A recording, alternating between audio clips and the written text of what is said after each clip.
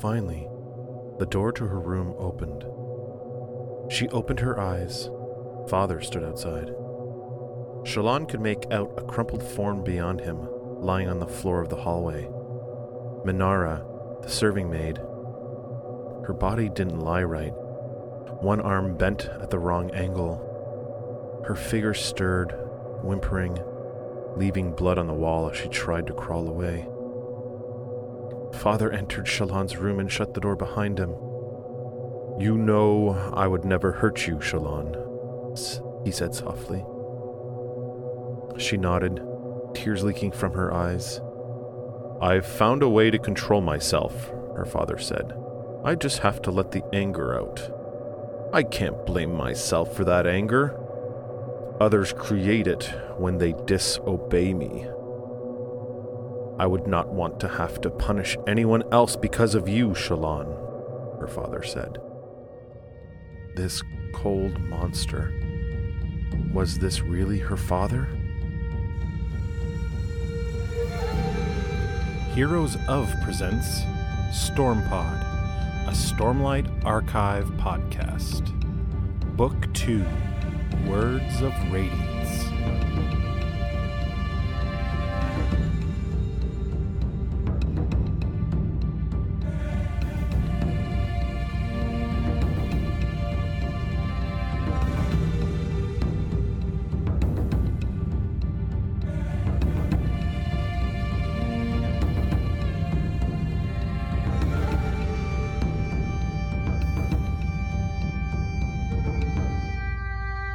This is just a quick spoiler warning for chapters 47 and 48 of Words of Radiance.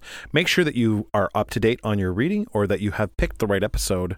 We wouldn't want you to miss any of the fun. Also, we opened a store with TeePublic. If you're interested in any Stormpod merch, please make sure you check the show notes for the link. Enjoy the episode.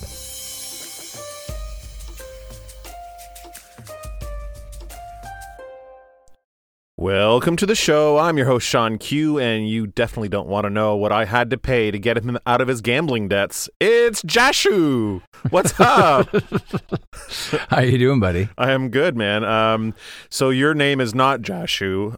You're no, Jack. It's not Jashu. But I thought it would be very funny to compare you to the younger brother of Shallan or the older brother of Shallan, Jushu. Jushu. Yeah. Okay, that's my Stormlight alternative name. Yeah, it's Jashu. Perfect. Although I think in the second episode of this whole thing, when we first did The Way of Kings, I think I called you Jacqueline, like Kaladin, but I put a J. Jaladin. I think I called you Jaladin or something like that. Jacqueline. I don't know. I like Jacqueline. That's a long time ago. That's like a year and a half ago or something. So. So how you been, buddy? That's a whole book ago. Well, I've been terrible. So give us an update on what's been going on. I haven't seen you. Well, I mean, we haven't recorded in a long time. It's been like 7 weeks. Because I've been very, very sick. Yeah. Yeah. So I got terribly, terribly sick. Tested negative for the virus. But I have been told that that's more than likely what I caught, and it went into a viral pneumonia. Right. And I've been really struggling to get over that. So it's been it's going to be interesting. My voice is might be a little different. Mm-hmm. My energy level certainly might be a little different. But we'll see if we can spice it up. I am really excited to be back recording with you because it's been a big part of our lives, and then it just got put on hold. Right. For such a long time, right? Like I haven't. It's like this has been over Christmas, and it's been a while. The New Year, so it's funny because we spent 2 weeks together in November recording furiously. In 2 weeks span, we did 5 episodes to create this backlog for us to be able to do the Sanderlanche at the end of the book, which is what everyone wants from us. They always want these 2 episodes a week to end the thing, which is great because we love doing that too.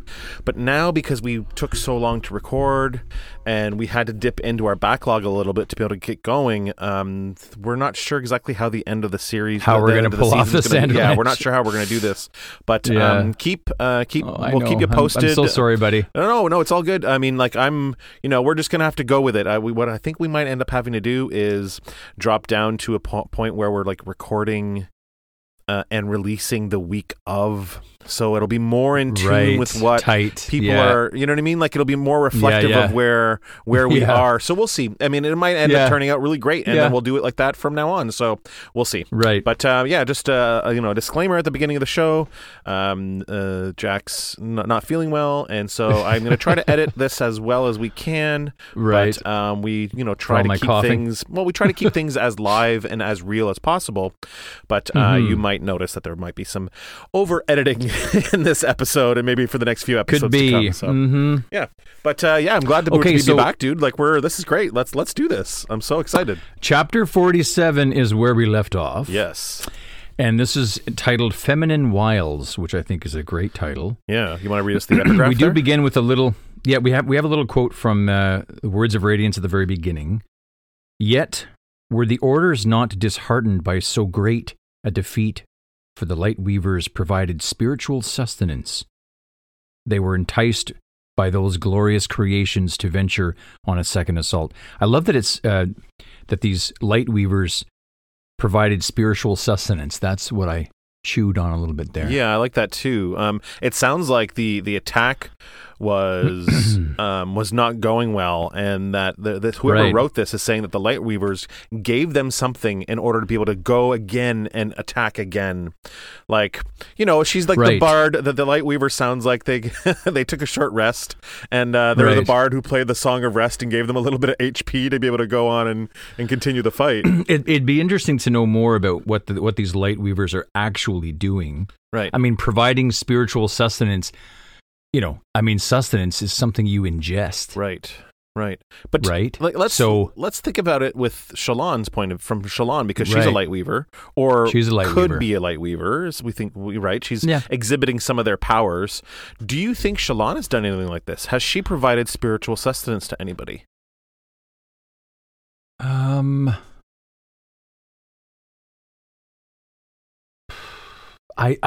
don't know. I mean, I think she's provided inspiration, but that's through her art. Right. And I think that's could be comparable, right? Well, it's certainly inspirational. I mean, she has affected lives with her depictions. Mm-hmm. She's made people around her see that they could be more than what they are. Right. And then it's manifesting, it's actually changing their lives. Right. And they're becoming different people. Maybe they are venturing on a second assault of their own lives. People who have given up on themselves, she's given them a reason to keep going and hold your head up high. Is that spiritual sustenance? I don't know, but it's definitely something she's doing. Well, I was really fascinated by that. The chapter starts out with Shallan saying, it doesn't make any sense. She's talking to Pattern, and she says, these maps are baffling. Right. So she's going over these maps with Pattern, and Pattern's like, He's looking for patterns, waiting to chew on some. Always. So she's kneeling beside Yasna's trunk. They're looking at this map of Roshar. Yeah. And it's showing the Silver Kingdoms as they had supposedly, it says here, as they had supposedly existed during the time of the Knights Radiant. Right. I like how it says supposedly. We've seen a map like that before, which is a map that does not reflect the current Roshar, but is a map that I think might have been in Way of Kings. It's not in Words of Radiance, but it's a map that shows what the countries looked like before. And it says Alethala, not Alethkar, and it says Alethkar. Yeah, all that stuff, right? So yeah, it's interesting that she's looking at the map that we probably got a chance to see in the previous book. Right. And she says Urithiru, it wasn't in Alethkar or Alethala, as it had been known at the time.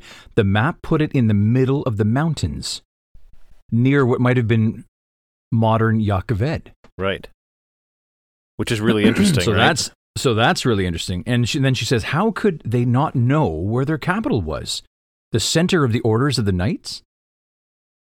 Why does every map argue with its fellows? And then Pattern just says, perhaps many had heard of it, but never visited.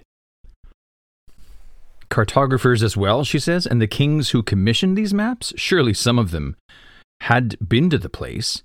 Why on Roshar would it be so difficult to pinpoint? They wish to keep its location secret, perhaps. Right. So that could be. It's very, very astute of Pattern to bring it up. The other thing I like here is that, it says, I don't know if it's about to say it, I think it said it already, that the Alethkar was too big on this map. Way too big than what it really is in real life. Right. But we do that too in our world. That reminds North America is way bigger. Yeah, exactly. Well, on the Mercadian map, so Canada, our country, looks huge on the, and it isn't as vast as it looks on the map. The maps so make when it you look look way at bigger. Right. That's it. So the Great Canadian North is not. It's not. It's quite. It's great. It's but still it's not great. That great. It's not that great. It's not great. Oh gosh. So yeah, I thought that was interesting. She says, "Well, if that's the case, they did too good a job of it." Yeah. And then she goes on to say, each shows Urithiru in a different location, which this I thought was really neat.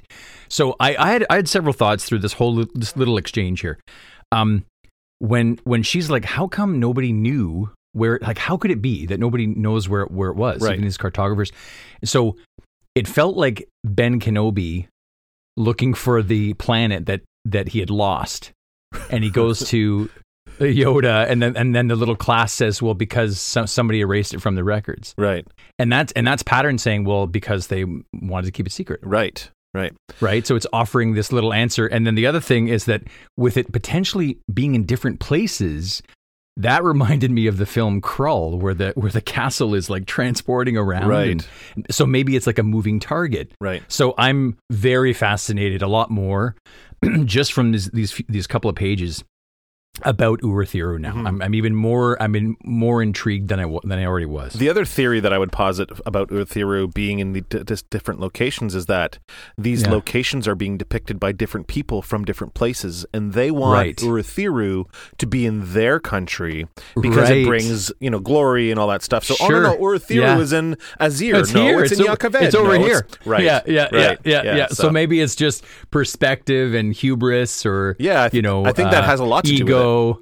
Yeah. So it could be that too. I went for the physicality, right. Like if it's actually like moving. This is like scholars writing down these secret texts at the end of interviews to say, this is what I really think about it. You know what I mean? Like, Urithiru is really over here, guys. Like, yeah. My favorite caveat to put in any of the texts is like, well, according to the scriptures, it was like this. Yeah, right. Yeah. And then there's a really awesome part here that comes up with the language. Different languages on each, Pattern said. There are patterns here. There are patterns, right. Jasnah had told her that several of them were thought to have been written in the Dawn Chant, which was a dead language. And then Pattern says here, Beharden King, something I do not understand. Order, perhaps. Map, yes, that would likely be map.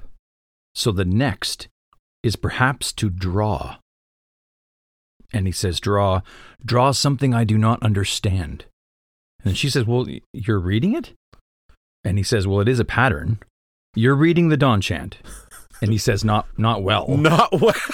And then she's like, well, you're reading the Dawn Chant. She's blown away by this, I think. Yeah. And then she says, is it Beharden, this king? Beharden. Bayarden, you said? Maybe Bayarden. Or she says, maybe Bajorden, Nohadon himself. Right. We know that Baharden, Nohadon, must people have so many names, he says? Yeah. And she says one is honorific. His original name wasn't considered symmetrical enough. Well, I guess it wasn't really symmetrical at all, so the Ardens gave him a new one centuries ago. Right. So Nohadon is like a title that the Ardents have given him. That wasn't his real name, but we literally for a whole book and a half have assumed that Nohadon was his name. We even saw Dalinar in a vision talk to the guy. Do you know what I mean? Yeah. Yeah. So, Bingo was not his name-o. No. No, it wasn't his name-o at all. No, Bingo. It wasn't. We just gave him Bingo because he had this other title, and we didn't sound good enough, and we want him to go Bingo. Remember, the Dawn Chant is also what Dalinar speaks when he's in his visions, and Navani's been writing down everything he says because, in a way, they're able to start translating the Dawn Chant. Wait, does Navani understand the Dawn Chant? No, but because of what he says while he's laying there, and then what he tells her he said in his visions, she's able to line up some of those words and start slowly deciphering what it means. Piecing it together? Yeah. It's a slow process. Well, they got to put we need Pattern and Navani to get together. You think? Like seriously, that's the first thing I thought was like, man, they got to have an introduction here. They got yeah, exactly. Yeah. Okay. So that's really, really cool. But then he says, or Pattern says, but the new one isn't symmetrical either. And she says, well, the H sound can be for any letter. Right. I think that's going to be a clue. Well, that informs all the names we've seen. Right. H can be any letter. Yeah. Like I actually have a list in our info dump later of some of the H names that we have come across so far, and we'll kind of go over them again and see if whether or not that works. Whatever this H sound makes things symmetrical. Is Shallan's name going to be Spallan? Is that Spallan? Spallan. Your name's really Spallan? Is yours really awesome? Spallan? It's even less symmetrical now. Or is there going to be like two S's, like Salan? She's speaking. Her parents spoke parcel tongue. No, I really like this. Parcel tongue. I like this this H thing. I really do, because this, I have a feeling that this is going to change a few things. I'm hoping for that. In the names that we've come accustomed to, and then, or that I've come, so you might already know, having 2 more books on me. Yeah. Mm-hmm. So you might know a few things.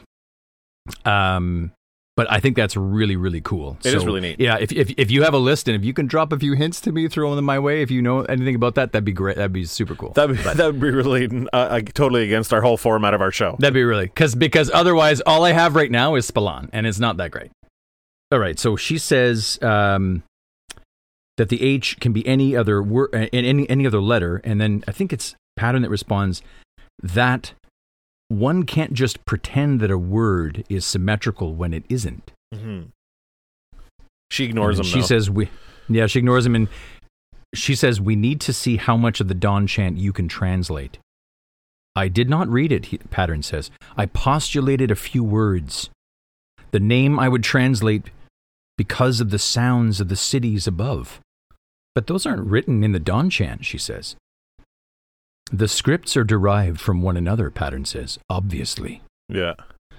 So obvious that no human scholar has ever figured it out? You are not as good with patterns, he says. Right. You are abstract. You think in lies and tell them to yourselves. That is fascinating, but it is not good for patterns. I love that. I know, it's interesting, isn't it? Yeah. Shallan rounded the bed and slipped a book from the pile, and it was a scholar. We've heard this name before. This is not the first time we've heard this name. Ali, daughter Hasweth of Shinovar. Mm-hmm. The Shin scholars and their perspectives, which were different and very frank. Yeah. So she found the passage that she wanted. Jasnah had highlighted it. And sent out for the full. She had sent out for this full book. So Burial's stipend to her was coming in handy. Yeah. Vatha and Gaz, by her request, had spent the last few days visiting book merchants, asking to get a copy of the Words of Radiance? Remember that we've lost the Words of Radiance that was Right. given to her in the boat, sinking of the boat. So she, we've been reading these excerptas, these Right. these epigraphs from Words of Radiance, but Shallan herself doesn't actually have the book anymore. So, Right. yeah, so she's actively looking for it, and she's So she's actively trying to get it. Yeah. Is that scholar going to come up again? Ali? Well, it's not. She's not Daughter? super important in that way, Mm-hmm. but that this is not the first time we've heard this name. So it's nice that that Mr. Sanderson is reusing the same scholar, because it makes it more lived in. It makes it more real. Like her works are important, and I like that a lot. That's really cool. The next sentence here, I just want to talk about just a bit. So she's looking for a copy of the Words of Radiance. She's using her stipend. She's using Vathengaz to her advantage. One merchant had claimed, I guess, that he might be able to get a copy of the Words of Radiance from Kholinar. Why do you think that is? Like why upon request would it be Kholinar that you could get a copy of this book? Well, Kholinar And is the capital city of Alethkar, right? Right. Yeah. And so all these people are all Alethi. So it would make sense that this merchant would be like, well, I don't have it in my stores here, but I'm sure I could find someone in Kholinar who has it and order it for you. Yeah. Yeah. So My only concern there was whoever has the copies or the ability to reproduce this text also has the ability to change it. we know that this is definitely an issue with a lot of the books and scrolls and all the stuff that they have in this time period, is that they can't trust a lot of it because it's been changed because of the hierarchy or whatever, right? So that's one of the reasons why it's so important for them to find Urithiru, is because there'll be texts that are unchanged by time. Right. She Yeah, says Urithiru was the connection to all nations, she says. And so at this times, is from the book that she just picked, the Ali daughter Haswith, yeah. Right, from the Shin Rider. Yeah. And at times our only path to the outside world, with its stones unhallowed. What does that mean to you, she says to Pattern. It means what it says, that Urithiru was well connected. Roads, perhaps. Yeah. What are your thoughts there? Roads or stones unhallowed. Well, so stones being of significant reverence to the Shin, as we've experienced with Szeth, right? Mm-hmm. So, but stones unhallowed, meaning not walked, not tread. Like stones, the stones that make up the roads that lead there have not been walked, have not been tread upon. Right. They've been unhallowed. That's what it means. That feels like it means to me. Right. Is that there are many roads there, but they have not been walked. And then she says, maybe. Yeah, she says here, she's like, I've always read the phrase metaphorically connected in purpose, in thought, and scholarship. Phrase metaphor, right? And he says lies. Can I have a little something to say here. Go ahead. Pattern throws out lies too much, I think. Not everything is a lie. You know what I mean? Like, it makes me think of when I was younger. My mom is lesbian and came out when I was about 6.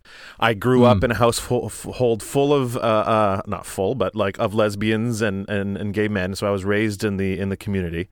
And my mom had this thing that she would do where she would not accuse, but she would call out famous people for being lesbians that she thought were secret lesbians.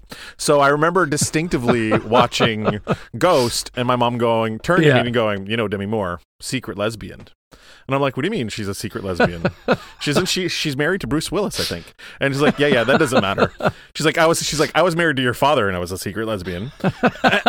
And she would say, yeah, Demi Moore, secret lesbian. And I'm like, what? She's like, yeah, you can tell because she has no chemistry with Patrick Swayze. I'm like, no, there's tons of chemistry there. And then she would say something like, she's got more chemistry than with Whoopi Goldberg, which honestly could be true. But I remember her doing this. So I remember her doing this throughout With my all childhood. kinds of celebrities. So, like, when Pattern says lies, and he's just calling out lies when he thinks he sees one. My mom did the same thing, Right. calling out secret lesbians when she thought she saw them. Like, I remember we That's watched the Bodyguard, and she would say, Whitney Houston, secret Whitney lesbian, Houston. and that ended up being true. So That ended up being true. Yeah, Yeah, my mom yeah. was onto something. I guess I don't know. Like, maybe she called it on Whitney. She called it out. on Yeah. Whitney. So every time I hear him go lies, I always think of my mom Lies. going secret lesbian. I was like, no, Mom, not everyone's a secret lesbian. Not everything's a lie. Pattern. Not everything's a lie. Not everything is a lie. Well, she responds to that. What if it's not a metaphor? What if it's like what you say? She says connected, but not by roads. Yeah. Some of these maps don't have any roads leading to Irithyru at all. They all place it in the mountains or at least the hills. And he says, but I couldn't help but say, roads? Where we're going, we don't need roads. Yeah, of course. Where we're going to Urithiru, dude. For sure. Yeah. Yeah, for sure. Yeah, it's totally that. I was like, this is awesome. And roads untraveled, I'm like, well, that's because we don't need roads where we're going. Yeah, that's awesome. That's awesome. We traveled to a different future where we don't need to tread upon these roads any longer. So what you're saying is the way to Urithiru is through a flying DeLorean, is what you're saying. I am saying that Marty and the Doc are going to show up in this In Words of series. Radiance. That's my goodness. official new prediction. That's okay. Is that somewhere in the Stormlight? We'll get Joel to write that down, and we'll see whether or not you are right at the end of the book. See if I'm right. I'm telling you, it is happening. Marty and Doc are just going to all of a sudden appear. What? This is amazing. 21 gigawatts. 21. Okay. How do you reach a city, right, if not by roads, Shallan says. Noadon could walk there, or so he claimed, but others do not speak of riding or walking to Irithyru. It was a legend. Most modern scholars considered it a myth, the city itself, yeah. right? Right. It says here she needed more information, so she's scrambling through Yasna's trunk, digging through the notebooks. Yeah. And she says that Yasna said that Irithyru wasn't on the Shattered Plains. But what if the pathway to it is there? Not an ordinary pathway, though. Irithyru was the city of surge binders, of ancient wonders like shard blades. Pattern says, shard blades are no wonder. What do you think about that? Well, I would remind you of Syl's aversion to shard blades as well. Right, but he's saying they're no wonder. Like, is that a disparaging view, you think, of shard blades? It sounds like it. It sounds like Okay. he's also got some pretty complicated feelings about shard blades, just like About Syl shard does. blades? Yeah. Shallan found the reference that she was searching for. It wasn't the quote she found curious, but Yasna's annotation of it. Another folk tale. This one was recorded Among the Dark-Eyed by Callanam, page 102. Stories of instantaneous travel and the oath gates that pervade these tales. Instantaneous travel, oath gates. She's thinking in her head. Mm-hmm. That's what she was coming here for, Shallan whispers. You know, this is an important moment here because I like this a lot. Because this is super Shallan cool, dude. doesn't know everything that Yasna knew, right? No. Yasna had doesn't. a plan to come here, and then Yasna died. So Shallan knows why they were coming to the Shattered Plains, but not everything in between. Not all the little things like this. So going through her notes and finding oath gates, she's like, that's what she was coming here for. Right. She thought right. she could find a passageway here on the Shattered Plains. This is really, really awesome, dude. I love this. Me too. And these oath gates, I just had to, I mean, again, I'm just conjuring images. I couldn't help but think of, the 90s, the Stargate movie. I was just thinking of these oath gates. I literally just watched it. I just watched it like 2 weeks ago. Did you? Yeah, it's great. It's awesome. I had mentioned it. A number of weeks ago or months ago, I think, to my wife, and she absolutely hates this movie. And I haven't seen it in a really long time. It so holds I can't up. even, I think it holds up. does it really? Yeah, I think it does. I haven't seen it in so long, and I think I need to see it again. Yeah, I like it. There's a lot of really the soundtrack is fantastic. But yeah, she says, so you know, these we really find passageway here on the plains, but they're barren stormlands, just stone, crem, and great shells. We really need to get out there onto the shattered plains. So she's like, yeah, we're not going to know anything until we get out there. Well, you know who really knows how to get out there and check it out is our boy Kaladin, right? Yeah, well, I mean, he was born in those chasms, right? So he was reborn there, so yeah. So there's this, her announcement was accompanied by an ominous chime from the clock. Storm, she needed to get to Adolin. So this is the White Rabbit right here. Mm-hmm. She needed to meet Adolin by noon, so she's springing up to, I guess, keep this appointment. She runs to the washroom, fills the tub, and she's trying to get ready. Shucking off her dressing gown, she says, I'm going to allow myself to grow very, very accustomed to this. Yeah. As she's getting used to this luxurious tub that she's filling. There's a really funny part here where she's like a little bit, she's a little bit nervous about getting undressed in front of Pattern. Right. Yeah. So she's like, he's like the anatomical differences between genders are so slight, yet so profound, and you augment them. Long hair, blush on the cheeks. I went and watched Sabarial bathe last night, and the other night. Please tell me you didn't. Right. It's so funny. She does think here, just prior to that, she says, or she's thinking, she decided not to be bashful around Pattern. She says, true, he did appear to have a male voice, but he wasn't really a man. No. Besides, there were spren everywhere. The tub probably had one in it, as did the walls. She'd seen for herself that everything had a soul or a spren or whatever. Yeah. But she had to repeat this line of reasoning every time he saw her undress. It would help her. Yeah. It would help if he weren't so blasted curious about everything. So for me, that means that he's going, lies. And he's also going, boobs. Like, I think Pattern is curious about lies and boobs. He very well could be. Well, I mean, I suppose there's a pattern in everything. Shallan says, please tell me that you didn't spying on Sabarial. Yeah. And he's like, but I just told you I did.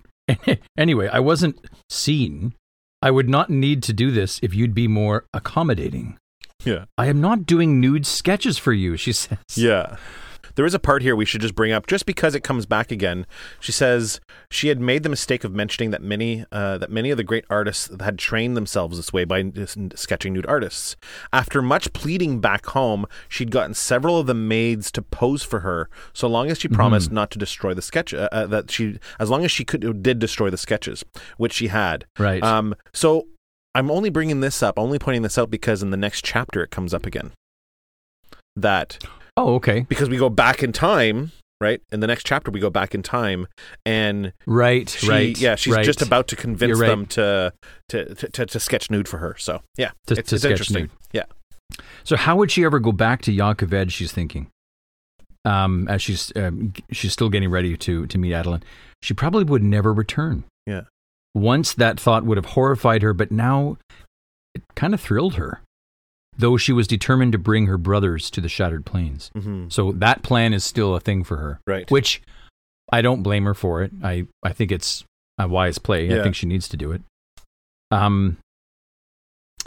So she'd gone to one of the information stations that are connected to Tashikk. Right. There was one in every war camp, and she paid to have a letter along with a spanreed sent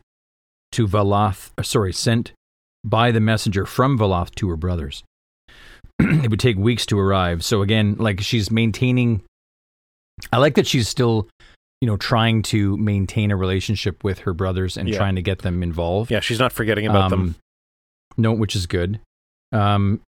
She also says here, to be careful, she'd sent a second letter from Northgrip, which was as far from the battlefield as one could get. Hopefully at least one or two would come safely. Right. When she established contact again, she'd make a single argument to her brothers: abandon the Devar estates, take the money Jasnah had sent, and flee to the Shattered Plains. Right. That's her current plan. Right. Get out of there. Get out of there. Yep. It was time to go woo her betrothed. A batting of eyelashes, blushes at appropriate times. Well, she had that one down at least in good measure, she says. Mm-hmm. She says, except maybe the appropriate part. But so she buttons up her up the sleeve on her safe hand, then paused at the door as she looked back and saw her sketchbook and pencil, which she couldn't help but take. Yeah. As she rushes out. Never leave home without it. I love it. It's so great. Mm-hmm. Like it's almost like she's going to leave without it, and then nope, gotta take it with me. Mm-hmm. She talks about so Polona is Sebarial and Polona a little bit here. Yeah, and like just not really sure, how to think about them. She doesn't not really sure, right? Like, well, she's passing them by, and they're just in such a luxurious state. So there's Polona lying face down, getting a massage, completely barebacked. Sebarial is reclined, and he's eating sweets. And there's a young woman who's standing at a lectern around the corner reciting poetry to them. Mm-hmm. So they're just living this lavish lifestyle. Yeah. As she's heading out the door, sort of thing. Says here that Shallan had spent the last 3 days poring over Sebarial's house ledgers and had found them an absolute mess. Mm-hmm. He seemed so smart in some areas, but how could he have let his ledgers get so overgrown? Yeah. You think there's a reason for that? I don't know. It could be just exactly that he's smart. He's an idea man. Yeah, he's an idea man, but not very good at the math of it all. You know what I mean? Gaz and Vath are waiting for her outside. They followed her towards Sebarial's coach, and one of her slaves was acting as footman. And one of them is N, isn't it? Yeah. Yeah. And she asks him, "You're being treated well, N?" "Yes, mistress. You'd tell me if you weren't." "Yes, mistress." I like that she checks on them. I like that. And then she asks the same of Vatha. Yeah, she's like, "Are you? Yeah, how are you? How are the men?" And he grunts. I assume that means they're accommodating. Gaz is laughing a little bit. Vatha says, "You've kept your bargain. I'll give you that. The men are happy. And you? I'm bored. All we do every day is sit around, collect what you pay us, and go drinking." She says most men would consider that an ideal profession. Vatha shuts the door for her and then looks in the window. Most men are idiots. "Nonsense," Shallan said, smiling. "By the law of averages, only half of them are." Yeah. I love that. He grunts, and she was leaning to interpret those grunts, which was essential to speaking Vathaese, as she calls it. Vathaese, yeah. This grunt roughly meant, "I'm not going to acknowledge that joke because it would spoil my reputation as a complete and utter dunnard." I love this. I think this is great. This is classic Shallan. I love it. Yeah. "I suppose," he said, "we have to ride up top." "Thank you for offering," she says. She wants them to because she's planning on to practice her light weaving while she's in there, right? She can't let them see it fully yet because they know something's up with her, that she's got a shard blade, but they don't know about her ability to actually make things appear like illusions and stuff, right? So this is it's a true coach pulled by horses. She says Shallan felt bad about asking to use it, but Polona had laughed and said, "Take the thing whenever you want. I have my own. And if Turi's coach is gone, we'll have an excuse to not go when people ask him to visit." He loves that. Yeah, I love that too. That's hilarious. It's funny. Oh, I would totally come to dinner, but that girl at my ward, she took the coach. I can't make it. She took the coach. Can't make it. Sorry. Gives her excuse. I love it. That's great. Shallan closes the window. So she says, closes the window shade as the coachman starts to take the vehicle out. And she gets out her sketchbook and patterns waiting on the first blank white page. "We are going to find out just what we can do." And Pattern says, "Exciting." She gets out her spheres, breathes in some stormlight, trying to shape it and meld it, and then nothing. Next, she tries holding it very specifically, an image in her head, black hair instead of red. she puffs out the stormlight, and this time it shifted around her and hung there for a moment, and then it too vanished. Mm-hmm. What do you make of this? Is this simply just It's her... just her experimenting, I think. Just Okay. just trying to figure out exactly how to do it. Right. This reminds me of Kaladin in the Chasms trying to figure out how to use his powers. Except that she doesn't need to run around and jump and do stuff. This is like a non-combat oriented type of use of the Stormlight, right? So she can just sit in her little wagon here, her coach, and her coach, and just practice it, right? She says, "This is silly." She says, "What does it matter if I draw it first or not? The pencils don't even show color." "It shouldn't matter," Pattern says, "but it matters to you. I do not know why." Right. Because she can visualize it better when it's on a page, right. And so therefore she can do it better. Makes sense. It makes sense. She finished the sketch. It didn't show her features, only really her hair, everything else indistinct. Yet when she used the Stormlight this time, the image took and her hair darkened to black. Mm-hmm. Shallan sighs and she says, "So, how do I make the illusion vanish?" And then he says, "Stop feeding it." Right. That's kind of like the sustenance thing, isn't it? Right. Kind of, yeah. Mm-hmm.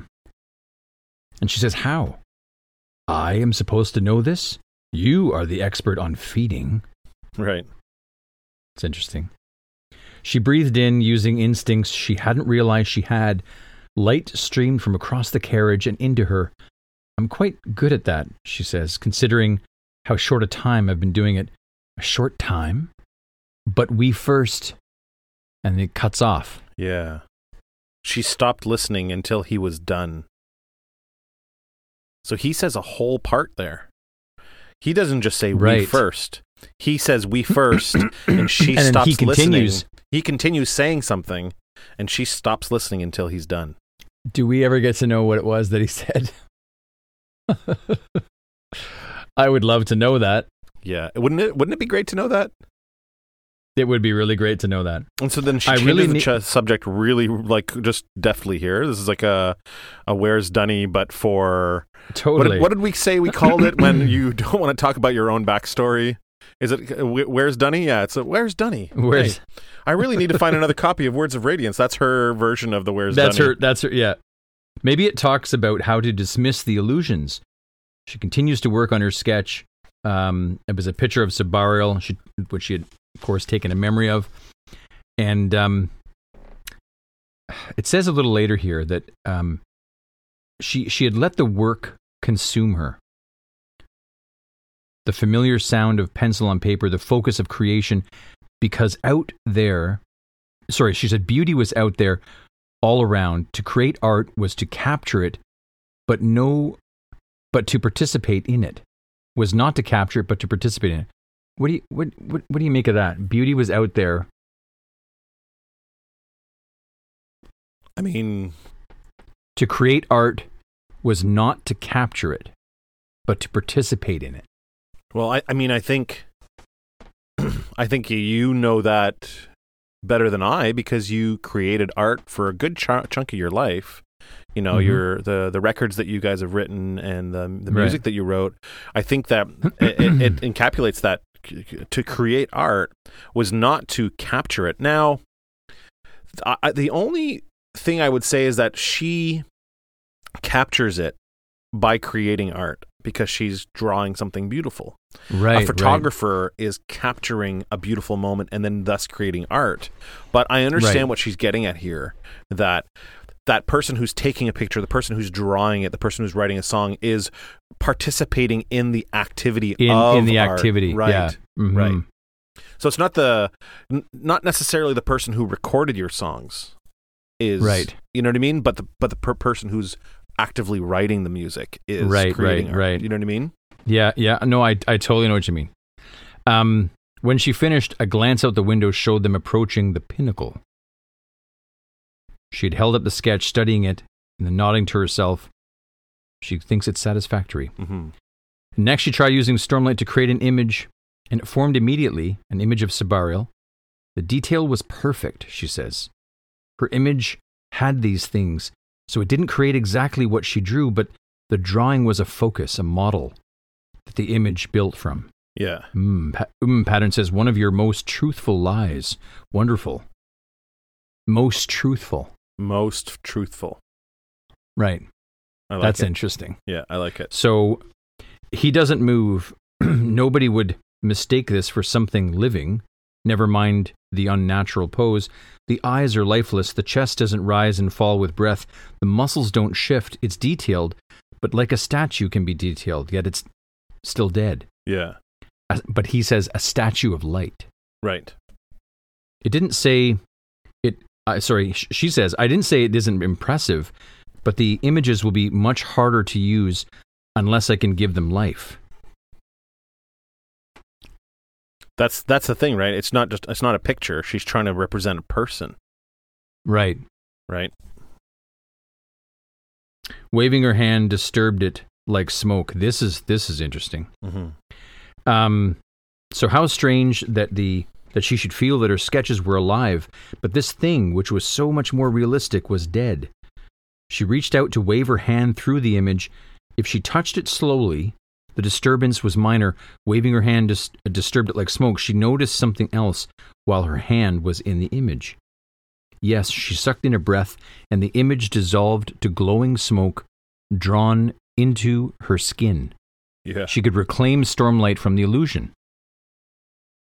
So is that Stormlight going back into her? Back into her. Only a fragment of it, but she's able to reabsorb it. And we know that Kaladin literally just figured this out, in this book too, right? Right.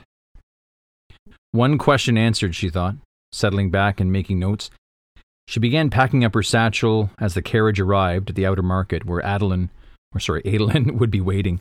She needed to impress him. Her efforts with High Lady Navani had not been fruitful so far, so she really had to keep this alliance with the Colin house. Her skin was pale and dusted lightly with freckles, and her body was nowhere near curvaceous enough to inspire envy. She could change all of this with an illusion, an augmentation. Mm. This still makes me sad, this whole, I need to be taller, I need to be this, I need, And she's already used it in her persuasions, right? Yeah. She's used this before. Yeah, with Vatha, with Savaril at the meeting. Yeah. And even at the meeting with the all the, was it the council members or the at the meeting with all the high princes. All the high princes, that's it. Yeah. So, it still makes me it makes me a little sad that I wish I was a little bit taller. I wish I was a baller. Yeah. I wish I had a girl. If I did, I would call her. But call her. An augmentation, she says, to enhance herself. It would be like wearing makeup. Yeah. Yeah. Yeah, it would be, but see, this is where I would agree with Pattern in terms of the lies. Mm-hmm. Right. Well, she decides here. She says she hesitated. If Adolin came to agree to the marriage, right, would it be because of her or the lies? Right. So I think she makes the right decision here. She says, so she doesn't augment herself. She does not. Yeah. He needs to like her for her, not for this beautiful. And you know what's funny is that she's beautiful. I know. You know what I mean? This is my highlight of this chapter. That she thinks she is beautiful. She's just augmenting herself with Stormlight, and she doesn't need to. Right. Better to see what she could do without one. Yeah. She thought as she climbed out of the carriage. She'd have to rely instead upon her feminine wiles, and there's the title of the chapter. She wished she knew if she had any. Right. So cute little chapter. I like this chapter. I mean, it's. The highlight for me is at the end there where she doesn't choose to augment herself. And again, it always makes me just a little bit sad that augmentations they appear to be necessary to get the job done. Right. But I'm going to just label it as that. It appears that they're necessary. Mm-hmm. And they're not. Not that it's an absolute truth that it's necessary, but It shows her character as well, right? It shows the kind of person she is. She could just say, you know what, I need this betrothal. I need him to fall in love with me. I'm going to do everything I can to get it done. And then, you know what, we'll worry about the consequences later. But no, she's not. Right. She's not in it for that. She's like, I want to be me.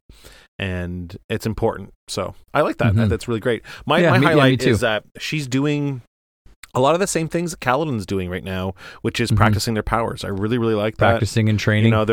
He's doing it in combat style with his friends down in the chasms, and she is doing it in just a stagecoach and just kind of like tinkering and figuring out how exactly do you use this light weaving. And I think it's really, really cool. It shows again that characters are not just automatically good at something. They have to practice. They have to put in some time to learn how to do it properly. But I think that's just a side note. I've gotten to a point in the show now where I give you a highlight, but then I also have like these like sub highlights that I have to mention. So that's like my gift to the show is Sean always has multiple highlights. But I did want to linger for a second on the "But We First" by Pattern. I'm quite good at that, considering how short of a time I've been doing it. Short time, Pattern said, "But we first," and then she blocks him out until he's done talking about it, and then continues on like nothing's happened. And I just want to remind you that she hasn't been doing it for such a short time, because she had that run-in with Wit a couple of chapters ago at Middlefest, where he invokes her to use light weaving so she could see what life would have been like if her mom hadn't died. They're at a picnic, the boys are dueling with like practice swords, and life is great. Yeah. And she Life's did great. that. She used that on her own, and he says to her, "Have you made things appear that you didn't realize that you did? Have you made stormlight spheres just wink out of light? You know what I mean? Like just by happenstance." So we know she's been doing this for a lot longer than what she thinks she's been doing it for. And Pattern is trying to remind her here, but she blocks it out because of what the trauma is associated with it. So she's been light weaving to protect herself. She's been light weaving a lot longer than she's admitting to herself, and on several occasions over this book and a half has completely blacked out any sort of remembering of that time. Right, but we're getting to know a little bit more We're about getting to that, know right? it. The reader is going back in time and reading those Well, that's parts, what I mean but by... she's not remembering those chapters. She's still But that's what I blocking it mean out. by protecting herself, is that she's like, she doesn't want to accept that her father was this, villainous man, abusive person, whatever, because it's too much. Right. So what's really interesting about if that's light weaving, then how many other illusions are out there? Right. Well, I don't think she's actively using light weaving to forget her past, but she is creating an illusion without magic, without stormlight, of her past by not remembering any of the bad stuff. The fact at the end of The Way of Kings that she admits to one of the cryptics, we're not sure if it was Pattern at the time, but remember she had to tell a truth in order to be able to go to Shadesmar. Right. She says, I killed my father, or at least what we know so far, she feels responsible for it. Right. So she's not actively using light weaving to forget her life, but she is purposefully not remembering her life the right way. And we are slowly making our way through her backstory, remembering for her almost. Yeah. You know what I mean? Yeah, it's really. I'm fascinated by this power, and what's interesting there is that by not remembering things, and it's like you could achieve a similar goal, absorbing the stormlight and just filling your life full of illusions, right, to change your past or to alter your memories, let's say, of people and of things that happened to you. But you can also accomplish it, as she's doing in part, especially as a younger girl, by just, no, I'm not dealing with that. Right. So it's kind of like, it's like the same thing. Like it's almost the same thing. Yeah. Her powers could accomplish it, but she can also do it without it. Right. Because remember, he says, it's interesting. Lies. Right. The illusions that she's creating with Stormlight are lies, and her remembering her memories of her life are also lies. Right. So yeah, it's her character is complex but so interesting. especially right now in this part of the book, it's just getting so much better. You know, she's actually actively using her powers, and it's great. I just can't. I want some more mashup though. I want me some more Shallan, and I mean, I want Navani and Pattern to get together, like over this Irithiru. Yeah, damn, Irithiru, and dawn chanting and stuff. Yeah, yeah. I really hope that's going to be a thing in this book. We'll see. Okay. Chapter 48 is No More Weakness. No more weakness for you. Eh? This is a doozer. This is a flashback. We were 3 years ago. Mm-hmm. So 3 years ago tells us that Middlefest was 6 months ago. So it's been 6 months since Shallan started trying to heal her brothers. Remember that chapter was all about her trying to get her brothers back? And she did a pretty good job, except that she did not complete the mission because she couldn't find Jushu. And that's what this chapter is kind of about, is helping and saving Jushu. Balat says, these are really good, Shallan. Leafing through her pages of sketches, the two of them sat in the gardens accompanied by Wickham, who sat on the ground tossing a cloth-wrapped ball for his axe-hound, Sakisa, to catch. I like that the axe-hound is named. I like that. Mm-hmm. My anatomy is off, Shallan says. So she's critiquing herself, of course. Yeah. I can't get the proportions right. This I find is really neat because with the self-criticism and the I guess the understanding that she can do better. Right. It just reminds me of what Jasnah would strive to do too. Right. So it's just so fateful that they met. Mm-hmm. Because as I experience Shallan, I really do. I think a lot about Jasnah. Of course, I think you're supposed to. Here's that line that I said would come back here. She needed models to pose for her, so she could work. So she could work on that. So we know in the future from this chapter that she did convince some of the maids to pose for her, as long as she agreed to get rid of them after she was done. Yeah. And at this point, she hasn't done that yet. So between then and now, she does eventually convince some of these maids to pose for her naked, which is scandalous. Scandalous. Balat says, well, you're better than Mother ever was. Flipping to another page where she had sketched Balat on the sparring grounds with his swordmanship tutor. He tipped it toward Wickham, who raised an eyebrow. Her middle brother was looking better and better these days, less scrawny, more solid. He almost constantly had mathematical problems with him. So this shows the advancement of her help with Wickham, right? Like he has been affected by her. Right.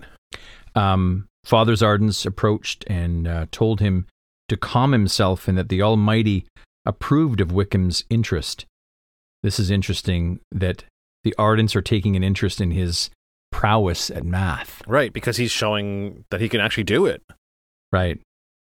I heard that you got another letter from Aelita, Shallan says, trying to distract Balat from her sketchbook.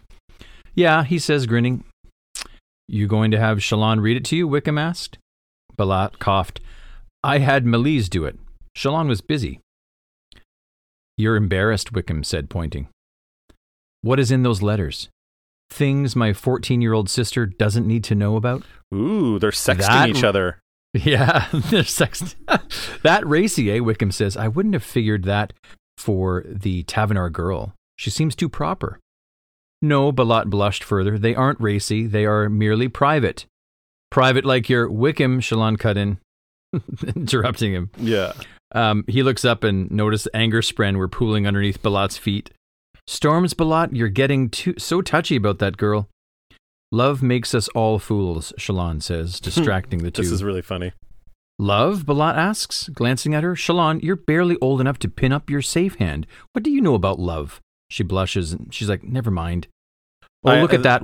That moment makes me feel bad for her because it makes me even feel worse about what happened with her and Capsule, which is her first person that she ever kind of loved. Right. And fuck, you know? Yeah, I took a chance in having some feelings for someone, and they tried to kill me. Okay. Right? Yeah, they tried to murder me. Yeah, right. Yeah. With jam, no doubt. But there is a nice light at the end of the tunnel because she's literally like in the present timeline. She's on her way for her first true date with Adeline, right? So maybe Right. it'll turn out better this time. I hope so. So she blushes. Never mind. Wickham says, "Oh, look at that. She's thought up something clever. You're going to have to say it now, Shalon. No use keeping something like that inside," Balat says. Ministara says I speak my mind too much, that it's not a feminine attribute. Wickham starts laughing and says, "That hasn't seemed to stop any woman I've known." "Yeah, Shalon," Balat says, if you can't say the things you think of to us, then who can you say them to? Trees, she said, rocks, shrubs, basically anything that can't get me into trouble with my tutors. "You don't have to worry about Balat then," Wickham says. "He couldn't manage something clever even in repetition." "Hey," says Balat. I love this dialogue. Yeah. I mean, he writes great dialogue. I love it. What I love about this is that they are now accustomed to her witty tongue. And they're like, hey, you can't not say what you were going to say. You have to say it. Because they love her wit, right? Her quips and stuff. That's what I was going to say, is that that's what I like about this little exchange, is that they like that about their sister. Right. And they encourage really do. her to... They're like, give it to us. We want to know your lashings, like your crazy thoughts. Yeah, and then they go into they do almost like a lightning round here, where they're just like, okay, say something about this, say something about this, say something about this. Yeah. She says, "Love is like a pile of chul dung." "Smelly?" Balat asked. "No. For even as we try to avoid both, we end up stepping in them anyway." Deep words for a girl who hit her teens precisely 15 months ago, Wickham says. "Love is like the sun," Balat says. "Blinding?" Shalon asked. "White, warm, powerful, but also capable of burning you?" "Perhaps," Balat says. "Love is like a Herdasian surgeon," says Wickham. "And how is that?" Shalon asks. "You tell me. I'm seeing what you can make of it." Yeah, like they're setting them up now and getting her to knock them down kind of thing, right? Like, this is great. She's like, "Both leave you uncomfortable?" "No. Ooh, the only reason you'd want one was if you'd taken a sharp blow to the head." They start laughing. I love this. This is really cute. "Love is like spoiled food. Necessary for life on one hand," Shalon says, "but also expressingly nauseating." "Father's snoring. You have to experience it to believe just how distracting it can be." Wickham chuckles. Storms, it was good to see him doing that. Balat says, "Stop it, you two. That kind of talk is disrespectful." "Love is like a classical melody." Shalon grins. "If you end your performance too quickly, your audience is disappointed." And then Balat's like, "Shalon?" Because that's a little bit racy. That's a little racy, yeah. So Wickham says he was rolling on the ground laughing at that one. So yeah, this is great. Shalon was blushing. "Did I really just say that?" she says. But she'd actually been, so there it is right there. It says right there, witty. Far better than the others. Mm-hmm. It had also been improper. She got a guilty thrill from it. Balat looked embarrassed, and he blushed at the double meaning, collecting shame spren. Little spren for the spren heads, a little shame spren. Yeah. Sturdy Balat. He wanted so much to lead them. So far as she knew, she'd given up his habit of killing Kremlings for fun. Mm-hmm. Being in love strengthened him and had changed him. Yeah, that's good. It's really good. Really good. The sound of wheels on stone announced a carriage that was arriving at the house. No hoofbeats. Father owned horses, but few other people in the area did. Their carriages were pulled by chulls or parshmen.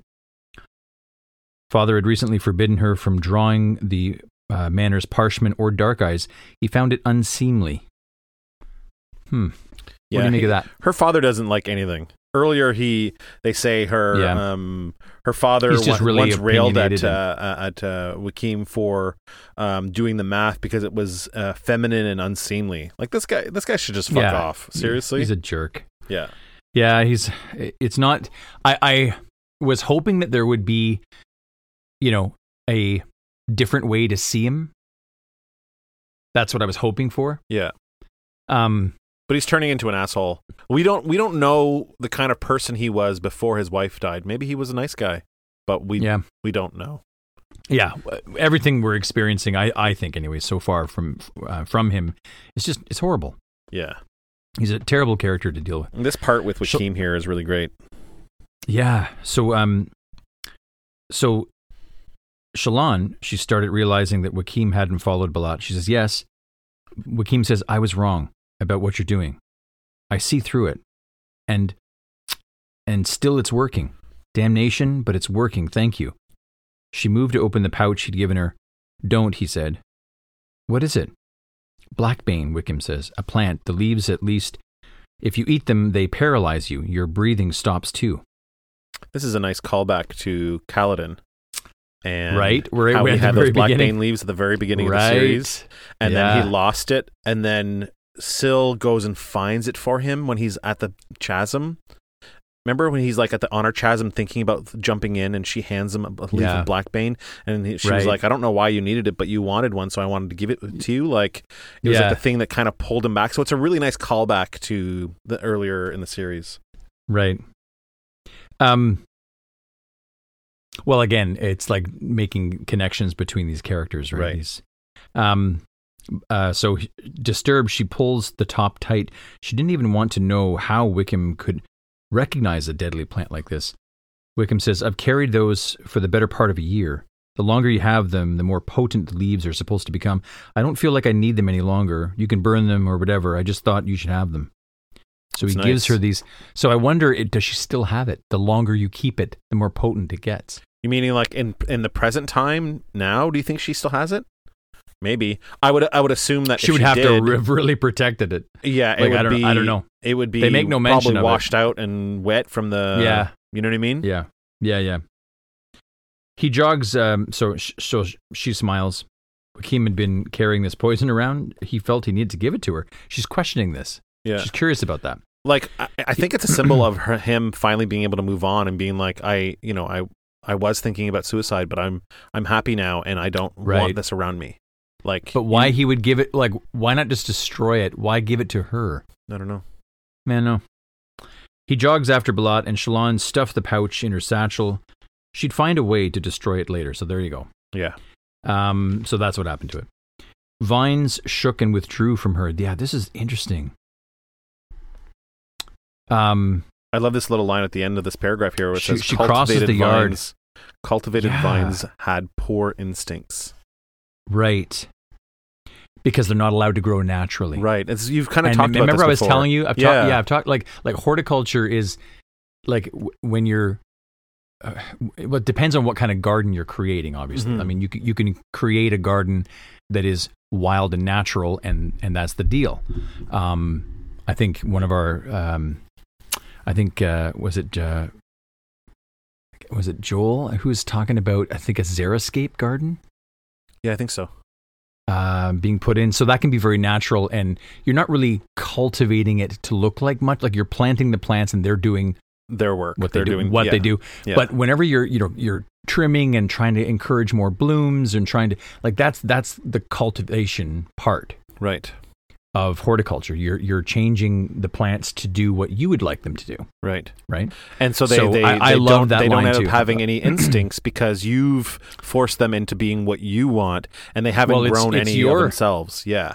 It's your instincts. will. Yeah. It's your Yeah, exactly. Yeah. So you're denying really it to them, right? Yeah. Yeah, I love that said that here, but I really like the withdrawing too. The vines shook and withdrew from her as her pace sped up. She stepped on more than one of them, feeling them writhe beneath her feet and try to yank back. Mm-hmm. And yeah, you're right. That line is really cool. That's probably one of my highlights. Yeah. Father, Asha Yushu's voice says, Father, please. Shallan pushed open the slatted wood doors, and she steps in this room, and she sees three men in old-style clothing, a shirt like ulatu to their knees, standing before Father. Yushu was kneeling on the floor, hands bound behind his back. Bah, says Father, I will not suffer this extortion. His credit is your credit, Bright Lord, one of the men said. Mm-hmm. He promised us you would pay his debts. He lied, Father said. Ekel and Jix, house guards, at his sides, hands on their weapons. This is a really tense encounter here. Oh, yeah. Father, Yushu says, they'll take me. You were supposed to be riding our outer holdings. You were supposed to be checking on our lands, not dining with thieves and gambling away our wealth and our good name. That's hung a his joke. head. That's a joke Lindavar even has a good name. Come on. Because he's already ruined it himself. Yeah, who's lying to themselves now? Right. Well, I think it's clear. Look, the father's a mess. The children are a mess. Right. Right. I mean, only the eldest seemed to get away, and that's how he was able to grow, like to. Right. To be what he needs to be. Right. I need to get away from father. But remember what the character we think was Wit that said about Halloran is that he was wrong about everything. Right. And that's why so I'm glad you reminded me of that, because that's why I held this thing. Well, there's got to be more to Shallan's father. This story can't be all that we're experiencing. Right. Right? Mm-hmm. It can't be. And there's the whole, I guess this mystery behind Shallan's, I'm responsible for killing my father. Like, I can't accept, although I suppose as I think about it, I can't accept that, but I was floored in The Way of Kings when it was revealed that she was a thief. Right. That she was there to steal. Like, I was not anticipating that at all. Like, I was really actually it's giving me a lot of fun and little goosebumps just thinking back to the first time I read that in Way of Kings. That was a great revelation. Great reveal. Anyway, but similarly, I'm still clinging on to the hope that there's more to the story, but I've also been fooled every time by Brandon Mr. Sanderson. I think that there's more to Amaram, or I think that they can't make all the Light Eyes bad, so I just can't wait for this hammer to drop about Adolin and Dalinar. Like, I don't know. I don't know what to expect, but I'm still clinging on to a little bit about this story with her father. The father says he's yours. I know. Doesn't give a fuck, bro. No, you're in debt. You gambled at our good name. Give me a break. Yeah, he's yours. My own son. Again, like, it's almost like going back to this gardening reference. I don't think necessarily that Brandon was thinking about this, but maybe. But you get what you cultivate. Like the father is the gardener of his children in a way. Yeah. Like, so all the mistakes of the kids are kind of like, well, they're his. That's on me, because the wife's not around. Yeah. There's no other. I dropped the ball. Yeah. I'm dropping the ball with myself. So I made it okay for Jushu to become this person because I wasn't there to try to stop him from becoming that person. Sure. I mean, you can always share the responsibility. You can say, well, kids get to a certain point, and you say, well, now you're accountable. Right. And no matter how much you hearken back to what you experienced from people in your life, you do have to, at some point, claim it all and get, claim the totality of the responsibility and move forward. But yeah, I kind of like thinking about it like that.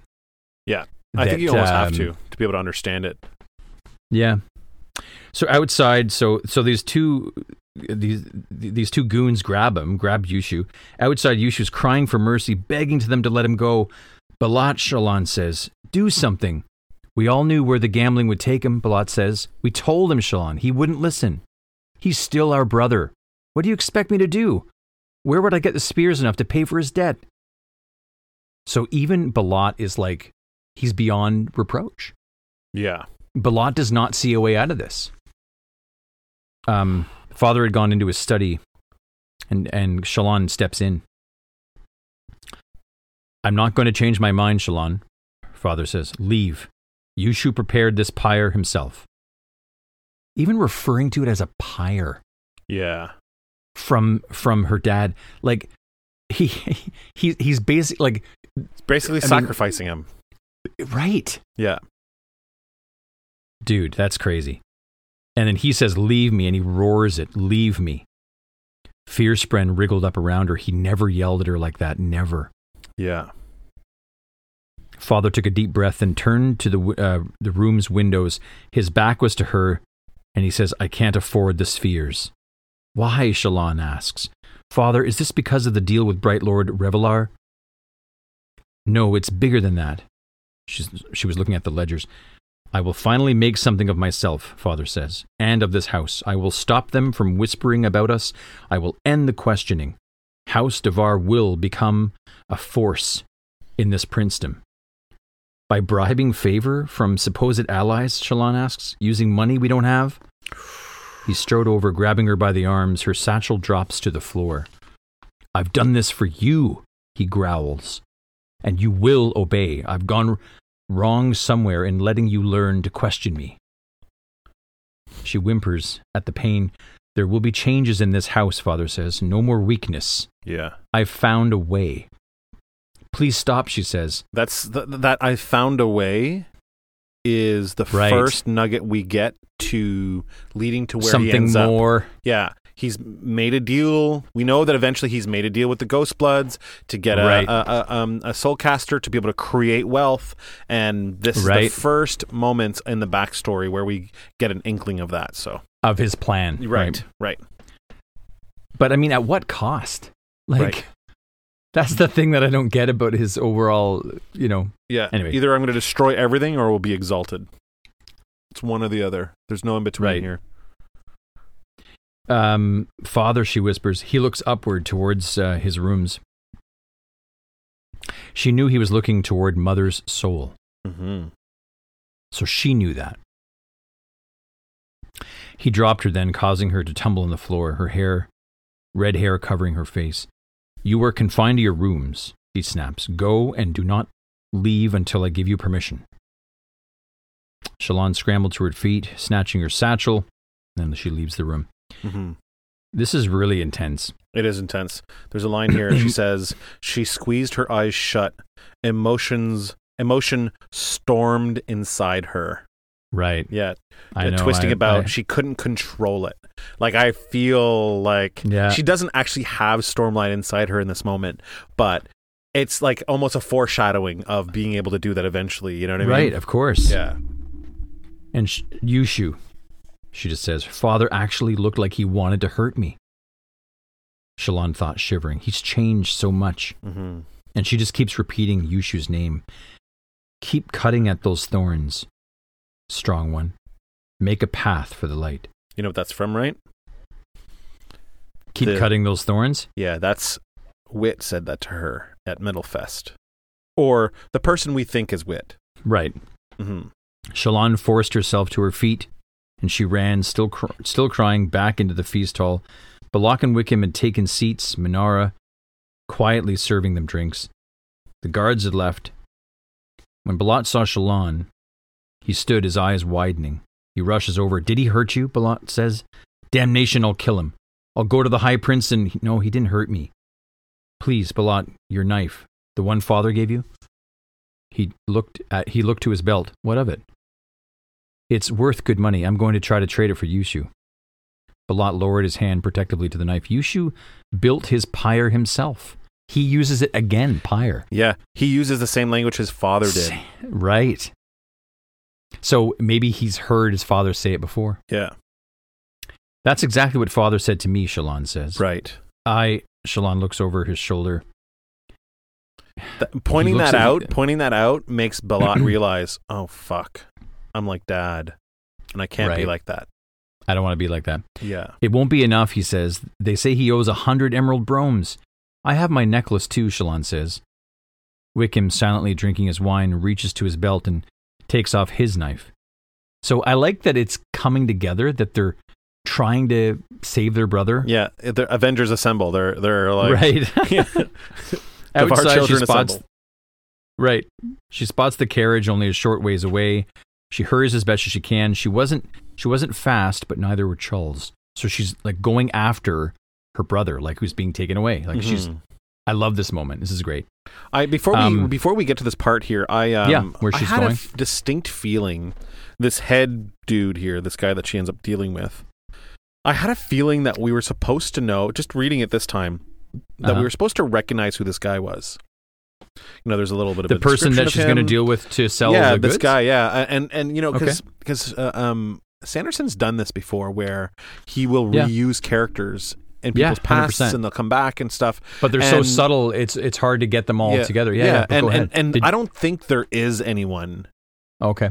Like, this guy does not come I back didn't catch again. it. But when Right. I read it this time, I thought, oh, it made me question it. And I had to like really think, is this guy a character in the future in Shallan's life or in Kaladin's life or in anybody's life? Is this a character we already know? And Right. and it's not. I don't think it is. But it No. made me pause, and it made me realize, Sanderson does that. He's making me re-examine characters I've already read and think, do I already know this character from something else? So Right. it's really interesting. So off she goes, chasing this carriage. Mm-hmm. The carriage stops and Yushu drops to the ground, all curled up. The dark-haired man with the haughty hair pushed open the door to look at Shallan. He sent the child? I came on my own, she says, holding up the daggers. Please, these are very fine work. The man raises an eyebrow, and I guess he's considering these daggers. Mm-hmm. And then he says, "You've been weeping. You care for him that much. He is my brother." "So," the man asks, "I killed my brother when he tried to cheat me. You shouldn't let relations cloud your eyes." That could be a thing. Could be. "I love him," Shallan whispers. The man looks over the daggers. "They are masterworks," he admits. I love that because little D&D there. Little D&D. Yep. "I'd value them at 20 emerald bromes. And the necklace?" she asks. "Simple, but of aluminum, which can only be made by soul casting. 10 emerald. Together half what your brother owes." But her heart sank. "But what would you do with him? Selling him as a slave cannot redeem so great a debt." "I'm often in the mood to remind myself that light eyes bleed the same as dark eyes," the man said. "And sometimes it is useful to have a deterrent for others, a way to remind them not to take loans they cannot repay. Yeah. He may save me more than he cost if I display him prudently." Shallan felt small. She clasped her hands, one covered, one not. Had she lost then? The woman from Father's books, the women she was coming to admire, would not have made pleas to win this man's heart. This is moment that you mentioned earlier that, like, yeah, they would have tried logic. Jasnah isn't even part of her life, but she's one of these women that she admired from books. Yes. Right? And yeah, I couldn't agree more. And it's just, it makes it so much more interesting getting this backstory to her and then thinking about her meeting Shallan and just how I guess I don't know how else to say it. I said it before. Fateful. It's just, it's so perfect. Jasnah needed someone very similar to her to work with and to trust. Yeah, and Shallan had almost been studying under her for before she even knew her, because they had mentioned before that she had a book of hers, and and like she's studying all these other scholars when she's young. So yeah, it's just it's really cool. She wasn't good at that either, she admitted, about logic, but she says, "He may save you money that way, but he may not. It is a gamble, and you do not strike me as the kind of man who gambles." The man laughs. "What makes you say that? Gambling is what brought me here." "No," she says, blushing at her tears. "You are the type of man who profits from the gambling of others. You know that it usually leads to loss. I give you items of real value. Take them, please." The man considered. He held out his hands for the daggers, and his man passed them over. He unsheathed one and inspected it. "Name for me one reason I should show this man pity. In my house he was an arrogant glutton, acting without thought for the difficulty he would cause you and his family." "Our mother was murdered," Shallan said. "That night, as I cried, Yushu held me." It was all she had to offer in terms that's all of, she. So she's down to she doesn't know what to say in terms of pleading, right? Yeah. The man considered. Shallan felt her heart pounding. Finally, he tossed the necklace back to her. "Keep that," he says. "Cut the little Kremling free. Child, if you are wise, you will teach your brother to be more conservative." He pulled the door closed. Shallan stepped back as the servant cut Yushu free. Shallan knelt beside her brother, untied his bloody hands. "Shallan," he asked, his lips bloodied. What happened? You weren't listening? My ears are ringing. Everything is spinning. Am I free? Balat and Wakim traded their knives for you. Hey. I like that. I love this so much, dude. Me Do you too, love man. I love it. That she names her brothers and not her that did it all. She gives the credit to them. Dude. You know what? I should have texted you. I should have texted you a dude moment for that. That should have been a dude moment. That should have been a dude. That's a seriously great thing about her. Yes. Yes. The kindness is just amazing. Balat and Wakim traded their knives for you. And then he says, Mill took so little in trade? Obviously, he did not know your true worth. Again, a quip. Again, paying him the compliment. Yeah. Like, you know what I mean? Like, always quick with your tongue, aren't you? He says. He climbed to his feet with Shallan's help and began to limp back toward their house. Halfway there, Balat joined them, taking Yushu under his arm. Thank you, Yushu whispers. She says you saved me. Thank you, brother.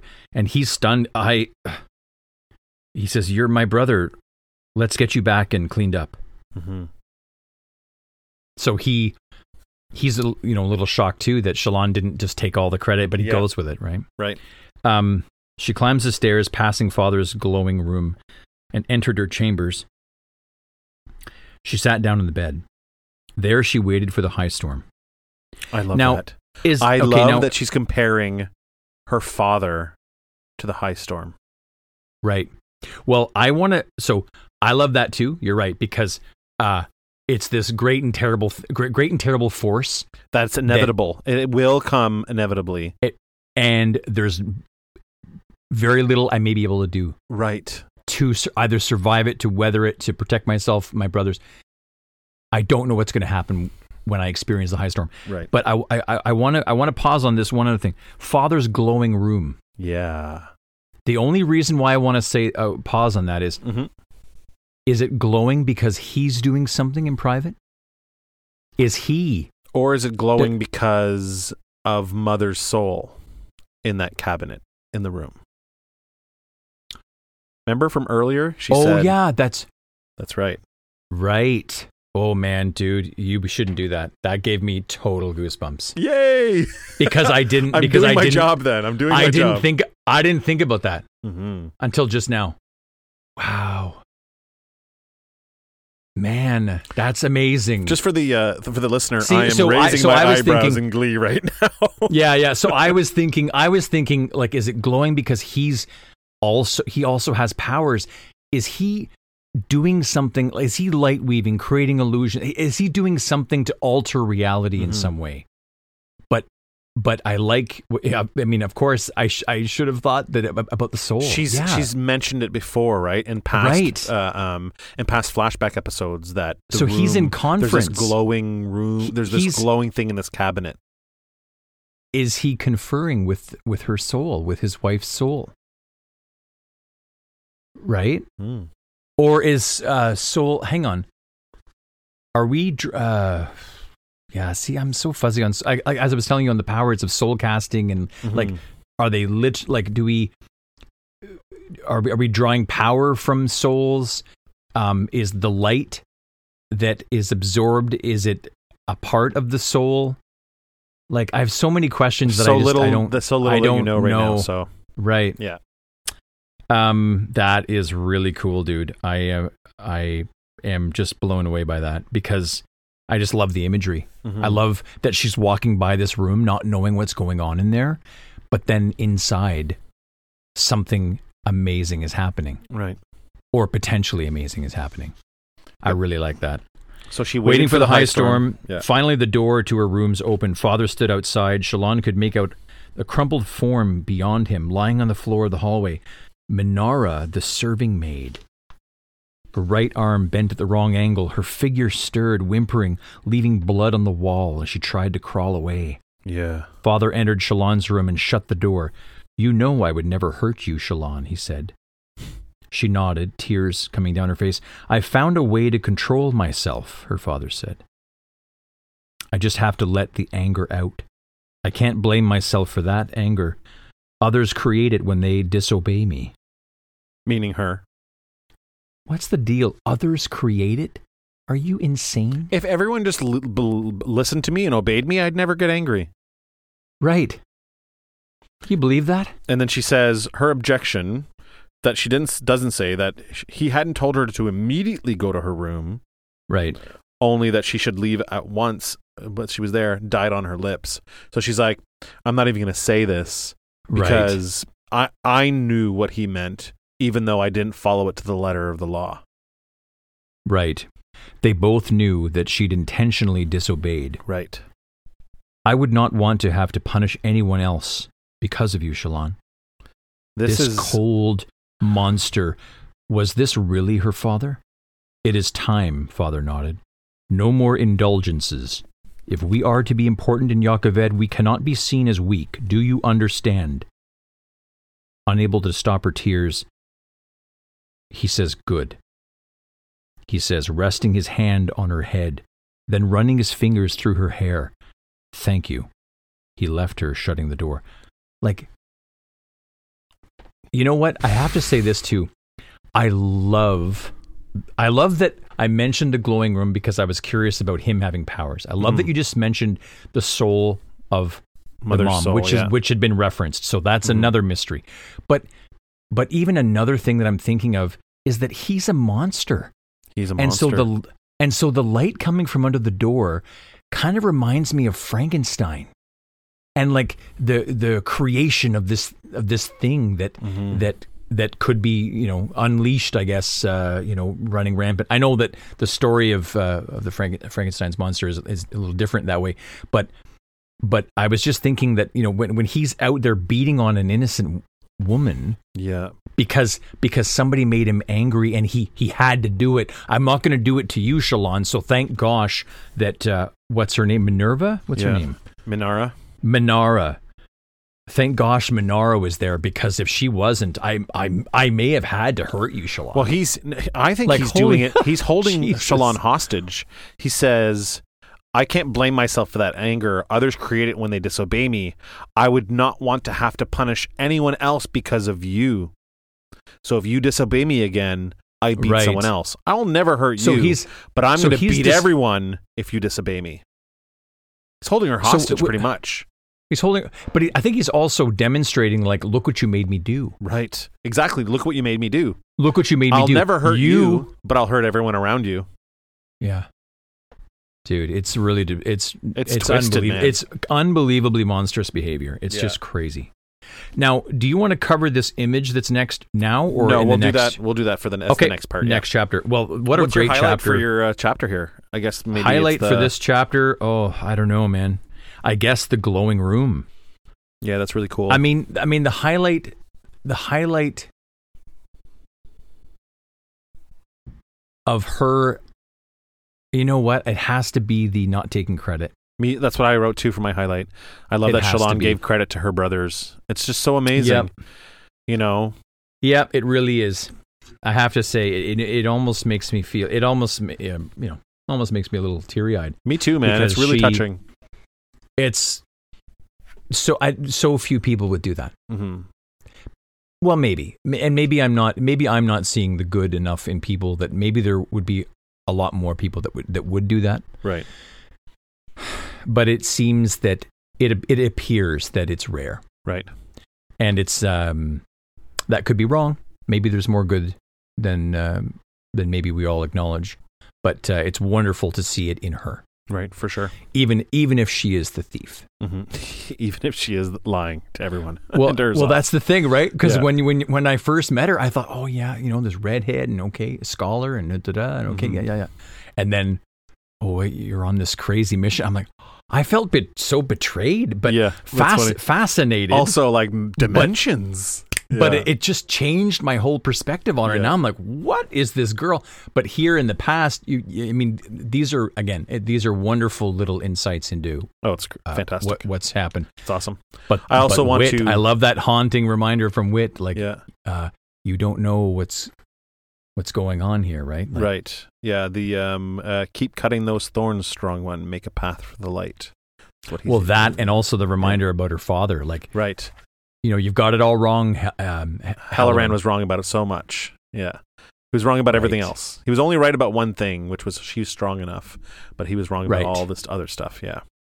I would also like to highlight, we just mentioned it, but I would also like to highlight the metaphor that her father is like a coming high storm is just, it's so great. That's so good. The groundwork has been laid for this one book and a half of what a high storm is. We already know it instinctively just by saying that one sentence, what he means.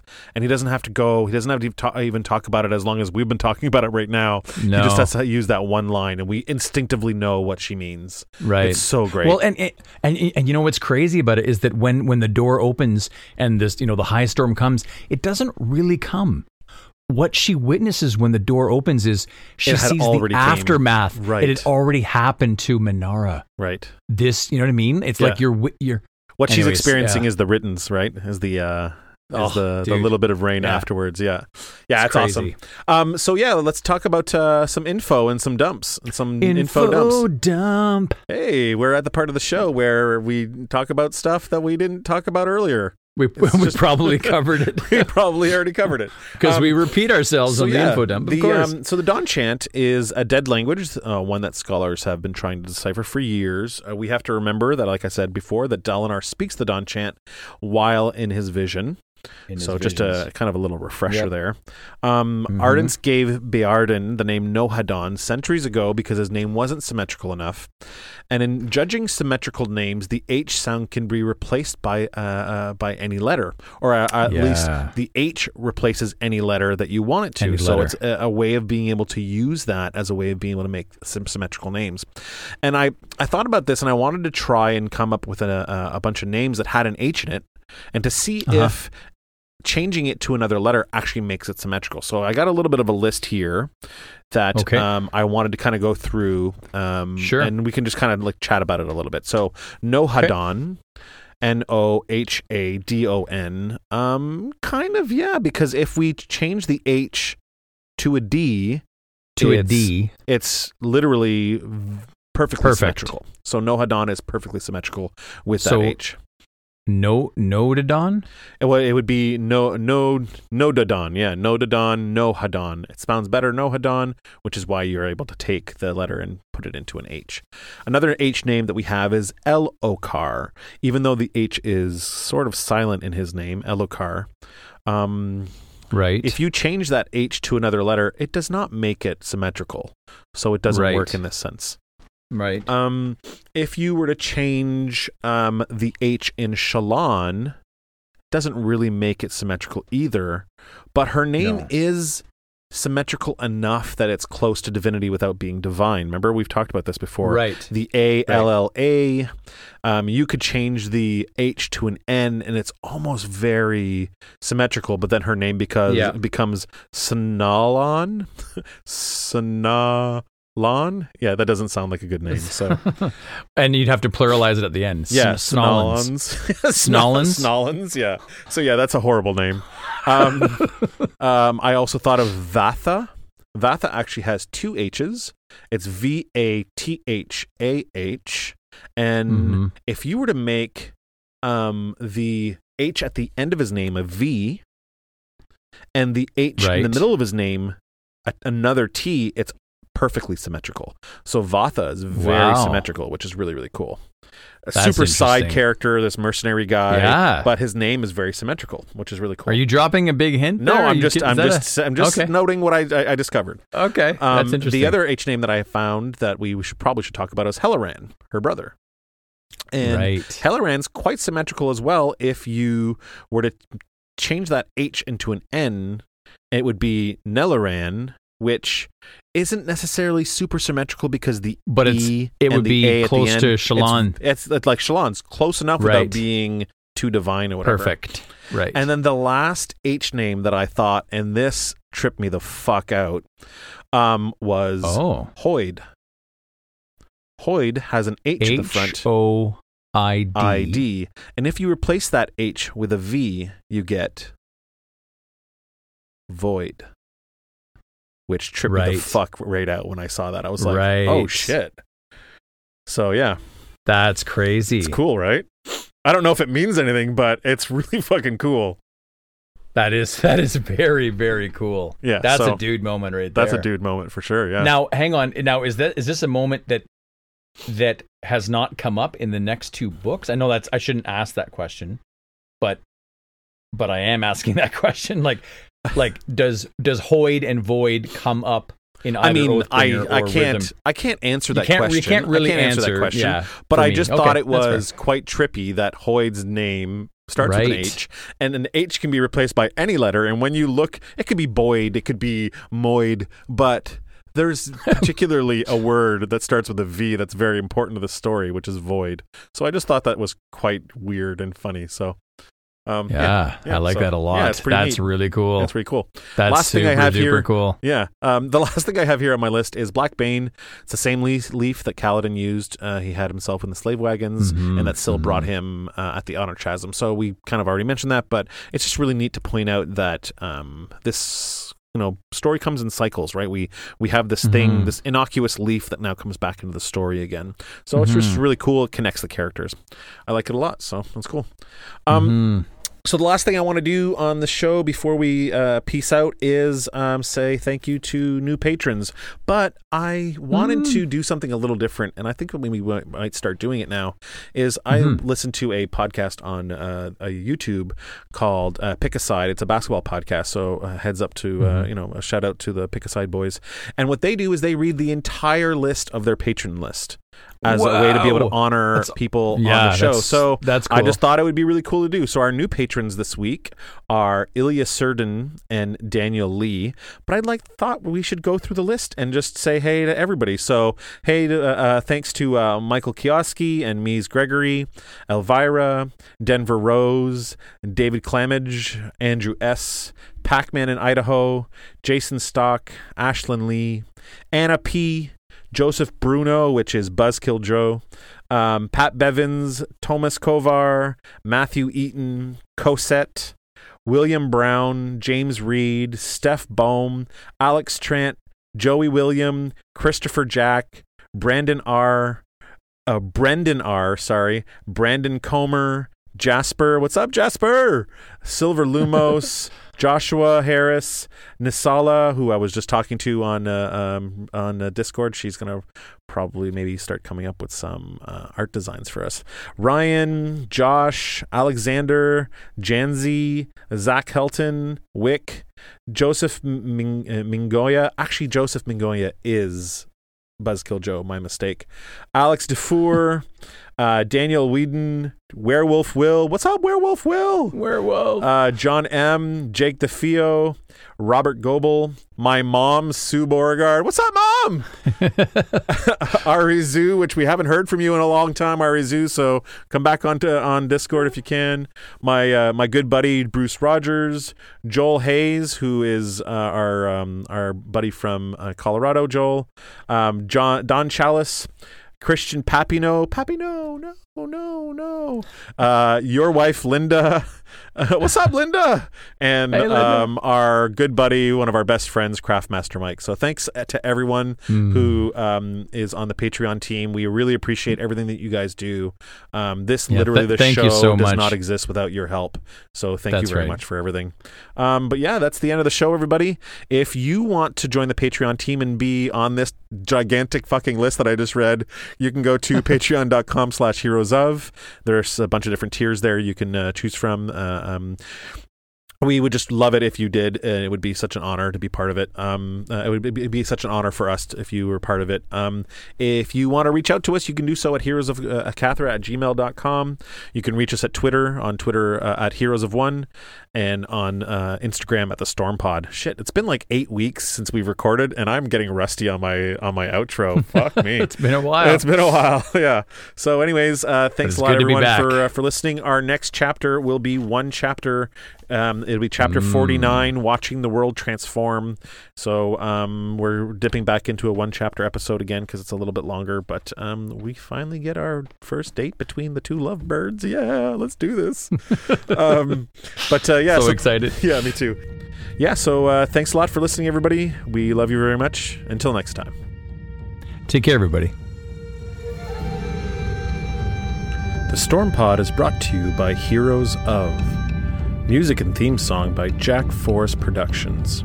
Additional music by Jason Moray. Produced by our wonderful Patreon team and the Heroes of Akathra.